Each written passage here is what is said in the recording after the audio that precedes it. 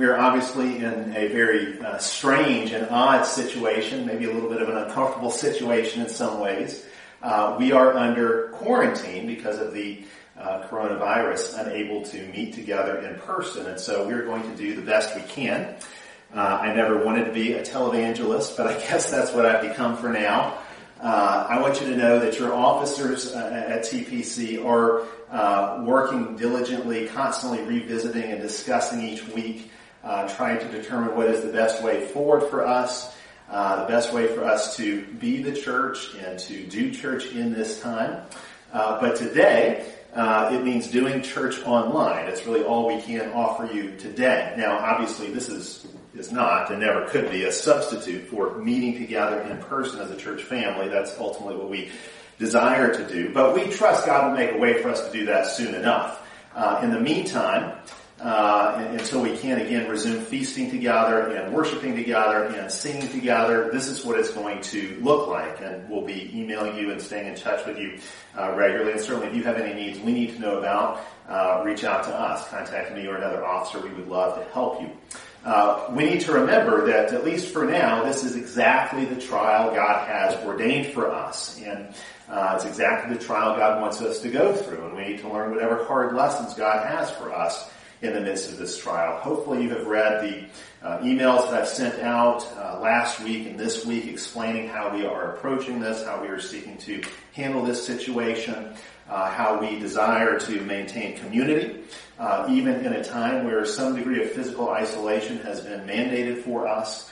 I agree with something I heard Mike Pence say, Vice President, and that is that we need to spend more time on our knees than we do on the internet. I think that's very good counsel. This is a wonderful opportunity, I think, for us to take advantage of perhaps more time, having a little bit more time than we usually do to pray.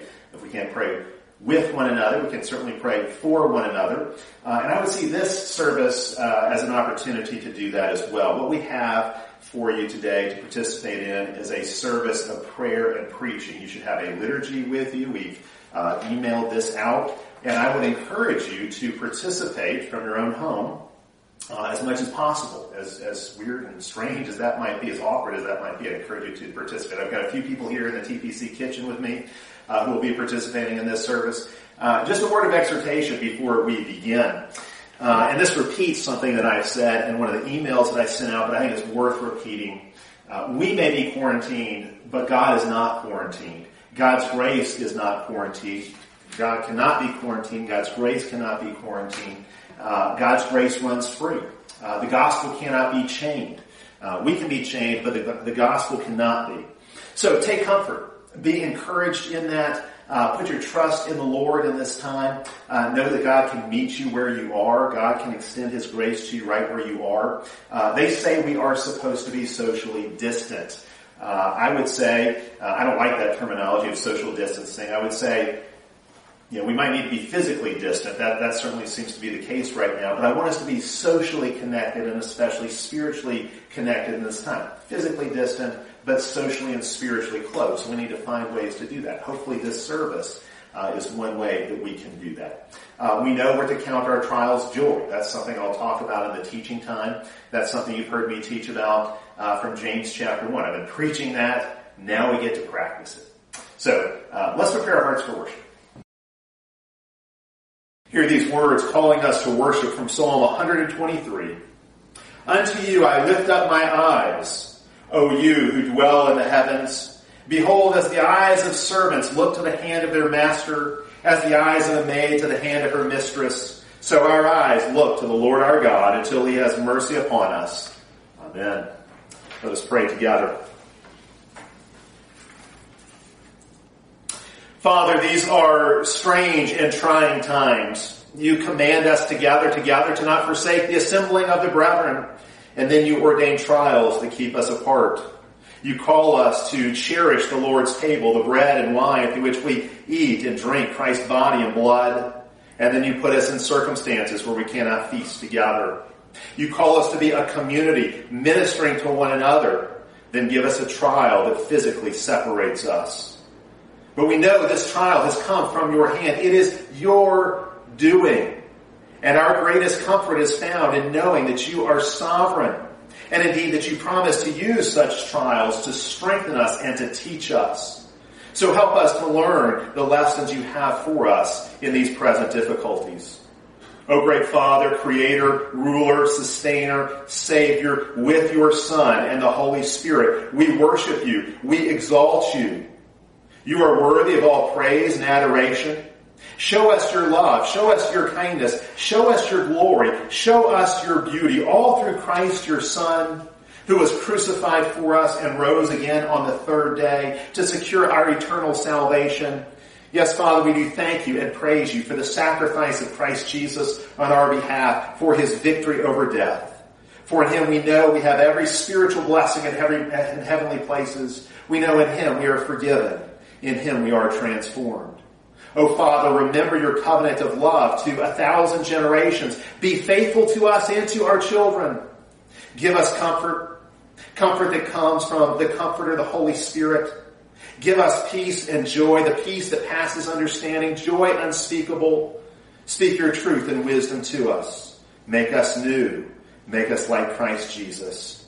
We entrust our lives to you, for you are faithful and true.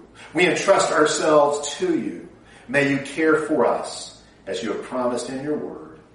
Amen.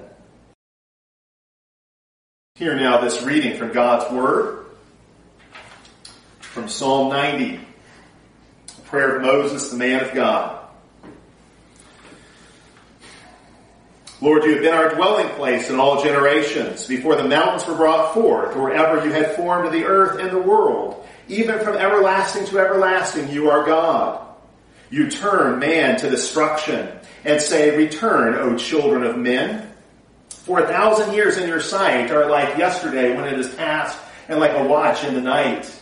You carry them away like a flood. They are like asleep.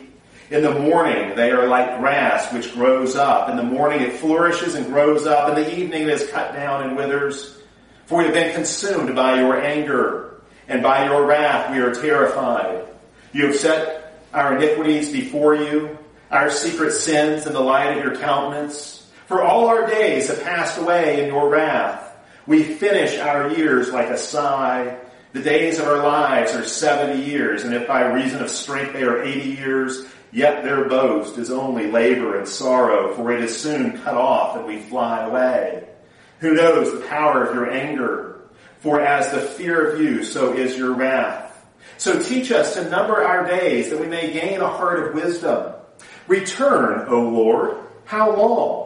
And have compassion on your servants. O satisfy us early with your mercy, that we may rejoice and be glad all our days. Make us glad according to the days in which you have afflicted us, the years in which we have seen evil. Let your work appear to your servants, and your glory to their children. And let the beauty of the Lord our God be upon us, and establish the work of our hands for us. Yes, establish the work of our hands. This is the word of the Lord. Thanks be to God. Let's pray together.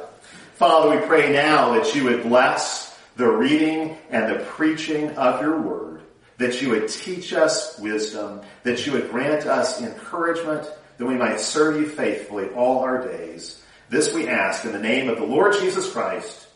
Amen. Amen.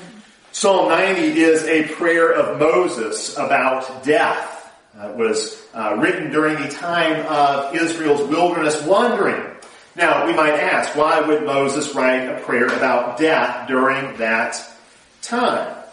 Well, think about it this way. When Israel left Egypt, there were about 1.2 million adult Israelites. These were the ones who were redeemed out of slavery, and they were brought to Sinai and into the Promised Land, but they had a failure here. They had a failure of faith, and they refused to enter the Promised Land.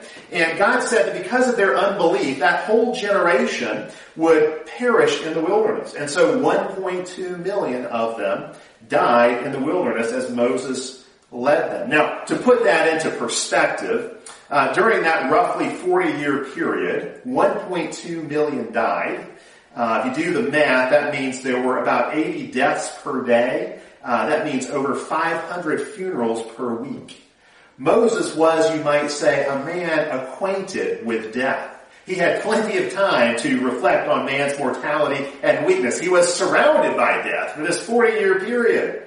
But in the midst of that, Moses found reasons for hope, reasons for joy, reasons for gladness. He found what makes life worth living, even in the midst of great hardship. Verse 1, he says, "O Lord, you have been our dwelling place for generations." What's interesting about this, of course, is that Israel did not have a dwelling place. They were nomads during this period of time in history, trekking across the desert, in the wilderness. But Moses says, God is our dwelling place. God is our home. We don't have a dwelling place of our own as we're nomads in the desert. God is our dwelling place. God is our home. He starts with this word of comfort. He speaks of generations. He says generations come and go. The contrast here, I think, is between the generations that come and go and God. Generations come and go, but God is constant. God is faithful. God is forever. One generation lives and dies and another takes its place. Not so with God. Charles de Gaulle once said, "The graveyards are full of indispensable men." Men who were once thought indispensable are taken away from the scene in death. The reality is men are always dispensable. There are no indispensable men. Not so with God. We are weak. We are fragile. Our lives are transient. Scripture describes our lives as a vapor, as a mist. We are here today, gone tomorrow, as it were. But not so with God. God is stable. God is eternal. God is unchanging. That's the contrast here, the contrast between generations of men who come and go, and the God who is always there, who is always the same, who is always faithful, the God who is from everlasting to everlasting. Moses goes on further to contrast God's time scale with ours. God lives forever. He is the God who is from everlasting and to everlasting, whereas our lives by comparison are very short. Again, God says to men in verse 3, "Return, O children of men." I think that's a reference really to death. It's about returning to dust, to the ground. God says, "Return, O children of men," and our lives are over. We came from the dust and we will return to the dust when God says so. Moses says God turns men to destruction after a time. He turns us to death. Not so with God. Our lives are comparatively short. God is eternal. Again, verse 2, "From everlasting to everlasting, you are God." Moses builds this contrast. Verse 4, he says, 1,000 years for man pass like a watch in the night for God. What seems like such a long time period for us is just a blink of an eye for God. Verse 10, Moses says, we might have 70 or 80 years. That's a long time for one of us to live. But even 1,000 years is like a blink of an eye for God. Verse 5, Moses says, we are carried away like a flood. Think about the flood in Noah's day. The flood came on people unsuspecting. They weren't ready for it. They weren't ready for their lives to end in this way. Noah, of course, was ready, Noah and his family, because they believed God, but not anybody else. It snuck up on them. It took them by surprise. Their lives were shorter than they thought they would be. And so it is with death. It can come at any time. It often sneaks up on us. We thought we might have had more time, and then suddenly it's gone. That's how our lives are. Verse 6, the lives of men are compared to grass that grows in the morning and then is cut down in the evening. Every day, every moment, every second, my death creeps nearer and yours does as well. It's a little funny when they talk about the mortality rate for those with the coronavirus, I think. Let's talk about the mortality rate. Here's the reality. Every single person with coronavirus is going to die.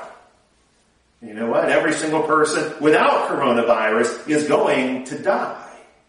Now, I'm not making light of our efforts to stop the spread of the virus. I think that's good. That's necessary. It is a real threat. I get that. But the mortality rate for the human race will always be 100%. Every single person with heart disease is going to die. Every single person without heart disease is going to die as well. Every single person with cancer is going to die. Every single person without cancer is going to die. If one thing doesn't get you, something else will. No one gets out alive. You know what they say about death and taxes? These are the two great inevitable things, death and taxes. I found it interesting that the tax deadline got pushed back this year. Got pushed back a little bit. Maybe you could also push back your death deadline, so to speak, the date of your death. If you eat right and you exercise and you get lucky, your life might be extended some. But that text deadline is still coming, and your own personal deadline is coming as well. We're all staring at a deadline. We're all facing down a deadline. We may not know exactly when it is, when it's going to hit us, but it is coming. Life is full of hardships that remind us constantly how weak and how fragile we are, how everything about us hangs by a thread. Everything in our lives hangs by a thread. There really is nothing in our lives that is truly safe and secure. These hardships we go through remind us continually how near to death we are at each moment. Listen to how John Calvin put it, how he describes all the evils that befall us in this life. This is just amazing. And Calvin lived a life of suffering. He was, I think, had to be constantly mindful of his own death because he suffered so many ailments himself. But listen to how he describes the human predicament, the hardships that we face. He says, "Innumerable are the evils that beset human life. Innumerable, too, the deaths that threaten it. We need not go beyond ourselves, since our body is the receptacle of 1,000 diseases. In fact, man holds within itself and fosters in himself the causes of these diseases, many forms of his own destruction. Wherever you turn, all things around you not only are hardly to be trusted, but almost openly menace and seem to threaten immediate death. Embark upon a ship, and you're one step away from death. Mount a horse. If one foot slips, your life is imperiled. Go through the city streets. You are subject to as many dangers as there are tiles on the roofs. If there is a weapon in your hand or a friend's, harm awaits. All the fierce animals you see are armed for your destruction. But if you try to shut yourself up in a walled garden, seemingly delightful, there a serpent sometimes lies hidden. Your house, continually in danger of fire, threatens in the daytime to impoverish you, and at night even to collapse upon you. Your field, since it is exposed to hail, frost, drought, and other calamities, threatens you with barrenness and hence famine. I pass over poisonings, ambushes, robberies, open violence, which in part besiege us at home, in part dog us abroad. Amid these tribulations must not man be most miserable, since but half alive in life, he weakly draws his anxious and languid breath, as if he had a sword perpetually hanging over his own neck. I think Calvin's right. We live our lives constantly under the threat of death. If Calvin had known about viruses, I'm sure he would have included that in his list as well, his catalog of human miseries. Now why? Why is this? Why is life so full of hardship? Why is human life so fragile, so difficult? Well, Moses explains this, and he does so really in verses 7 through 11. It's because we have sinned. And because of our sin, we have brought on God's wrath. Moses describes how our iniquities are always before the face of God. We live our days under a justly deserved death sentence. All our hardships and misery, all the sadness of this life, all the trials of this life have been brought on by our sin. Our rebellion against God, against God's order, against God's rule, against God's law, against God's love. Horrible things have happened because men have forgotten God. Now all this sounds kind of depressing, doesn't it? I've dug a pretty deep hole for myself here, haven't I? Moses has dug a pretty deep hole for us, it seems. You might ask, why did I tune into this? Why am I listening to this? I'm getting bad news 24/7 right now. Well, we've got this virus out there. The economy seems to be crashing. We're constantly being bombarded with bad news these days. What I want is some encouragement. And I'm right there with you. I want encouragement too. And Moses is here to help us. Moses gives us encouragement in the rest of this psalm, and I want to give you that encouragement as well. Look at what Moses says. Why has he been reflecting on death in this way? It's not because he wants to be morbid. It's not because he wants us to be morbid. It's because he wants us to be wise. And so in verse 12 he says, "So That is, in light of all of these things, so teach us to number our days that we may gain a heart of wisdom. Your days are numbered, Moses is saying, so number your days. Your days are numbered, so number your days. Consider what your life is.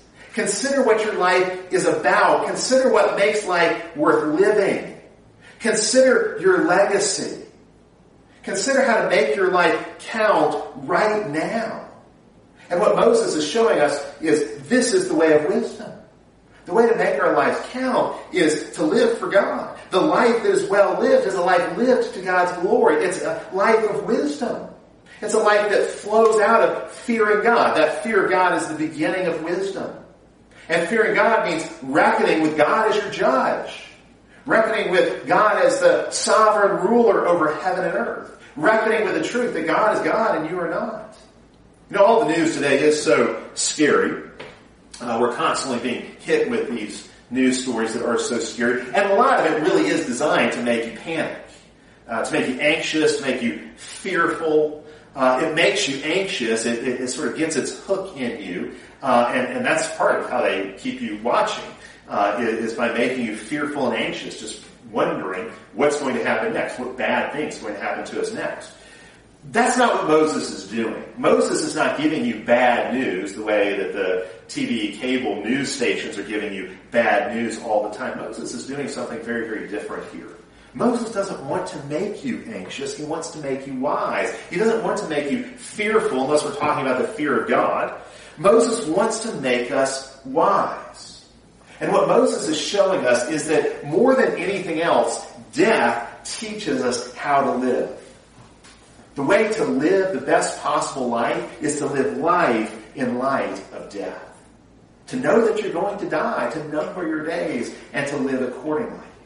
Moses says, yes, death is coming. It will knock on your door at some point. It will come for each of us. But do not live in fear. Do not live scared. Don't live a fearful life. Live a focused life. Live a faithful life. That's the point Moses is making. Live life as it was meant to be lived. Really live by living for God, living for God's glory. You know, Samuel Johnson said, when a man knows he's going to be hanged in a fortnight, it concentrates the mind wonderfully. Moses wants us to concentrate. He wants us to focus, to consider what matters most. That's why he's reflecting on death. Because reflecting on death teaches us how to live. He wants us to reflect on death so we will live faithfully. So we'll live for God and not for ourselves. He's constantly been pointing ahead to our deaths. So we will learn to live faithfully in the meantime, in each moment. If your life is like a vapor, like grass, if your life is not solid, what is solid? What can you cling to? If your life is like vapor, if it's like grass, what matters most? What can you cling to? What can you find? Where can you find solid ground to stand on? Well, Moses really describes this for us in verses 13 to 17. You know, again, you hear that bad news on TV 24/7 right now. But Moses is going to give you good news. He's going to give you good news you can't hear anywhere else. Verse 13, he cries out to the Lord. Reflecting on death leads him to pray. Reflecting on how fragile life is leads him to pray. He cries out in verse 13 for the Lord to return to his people, for the Lord to show compassion. And this is what God will do. We see how God will answer this prayer. Verse 14, God will grant mercy. God will grant mercy that we might rejoice and be glad all our days. And we're saying, but Moses, you've just told us how miserable all our days are. How full of anxiety and hardship all our days are. How can we be glad and rejoice? Well, this is how. Moses is showing us. It's by knowing that God will grant us mercy. It's by knowing that God is a merciful God.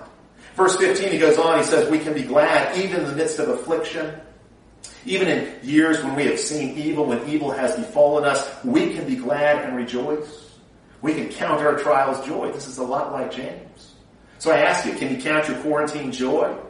Missing work, maybe missing paychecks, joy? Can you count missing worship a joy? Can you count missing each other joy? Those are hard things. We're enduring many hardships. But Moses says in the midst of this, if you will look to God's mercy, you can find joy. You can find gladness. Moses actually then goes on to describe God further. It's not just God's mercy, it's also God's glory and God's beauty. He describes the beauty of God. He says, let the beauty of the Lord our God be upon us. And we bask in His beauty, bask in His glory. See, Moses is saying, look, God is on His throne.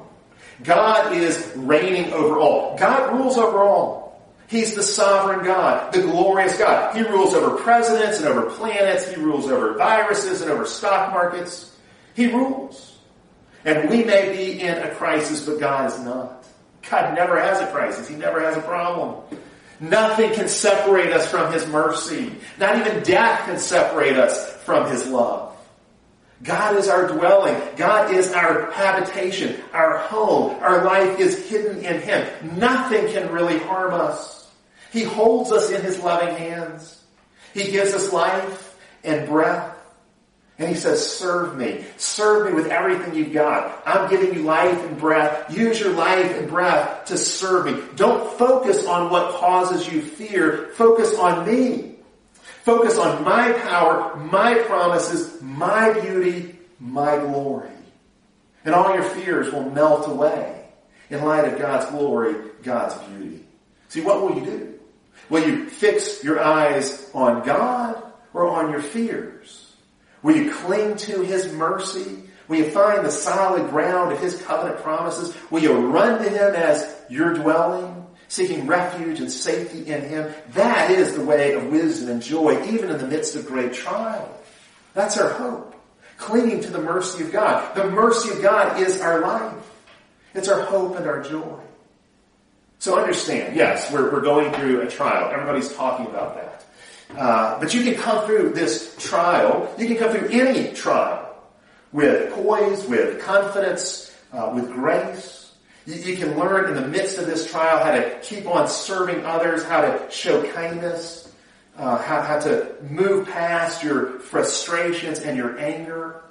You can get through these hard times because you know God is full of mercy. Because the glory and the beauty of God are shining upon you. It may seem right now like our lives are an unending string of adversities. I get that. I actually don't think we have it nearly as hard as perhaps people in other parts of the world, and certainly not as in other times of history. Even this is a small trial compared to what many people go through or have gone through. But there are strange and uncertain times, unsettling times in many ways. What does Moses want us to know? God in His mercy will deliver us. God in His mercy will see us through. Cling to the mercy of God. Don't focus on the source of your fears or the source of your anxiety or the source of your pain. Focus on God's mercy, His loving kindness, His covenant faithfulness. Let the promises of God wash over you and calm you and refresh you and inspire you and strengthen you. Know that God is God. He is our God. He is a faithful God. He is from everlasting to everlasting. Our whole lives are enfolded by His care, His loving kindness. If you have God, you have all you need. In the name of the Father, and of the Son, and of the Holy Spirit. Let's pray together.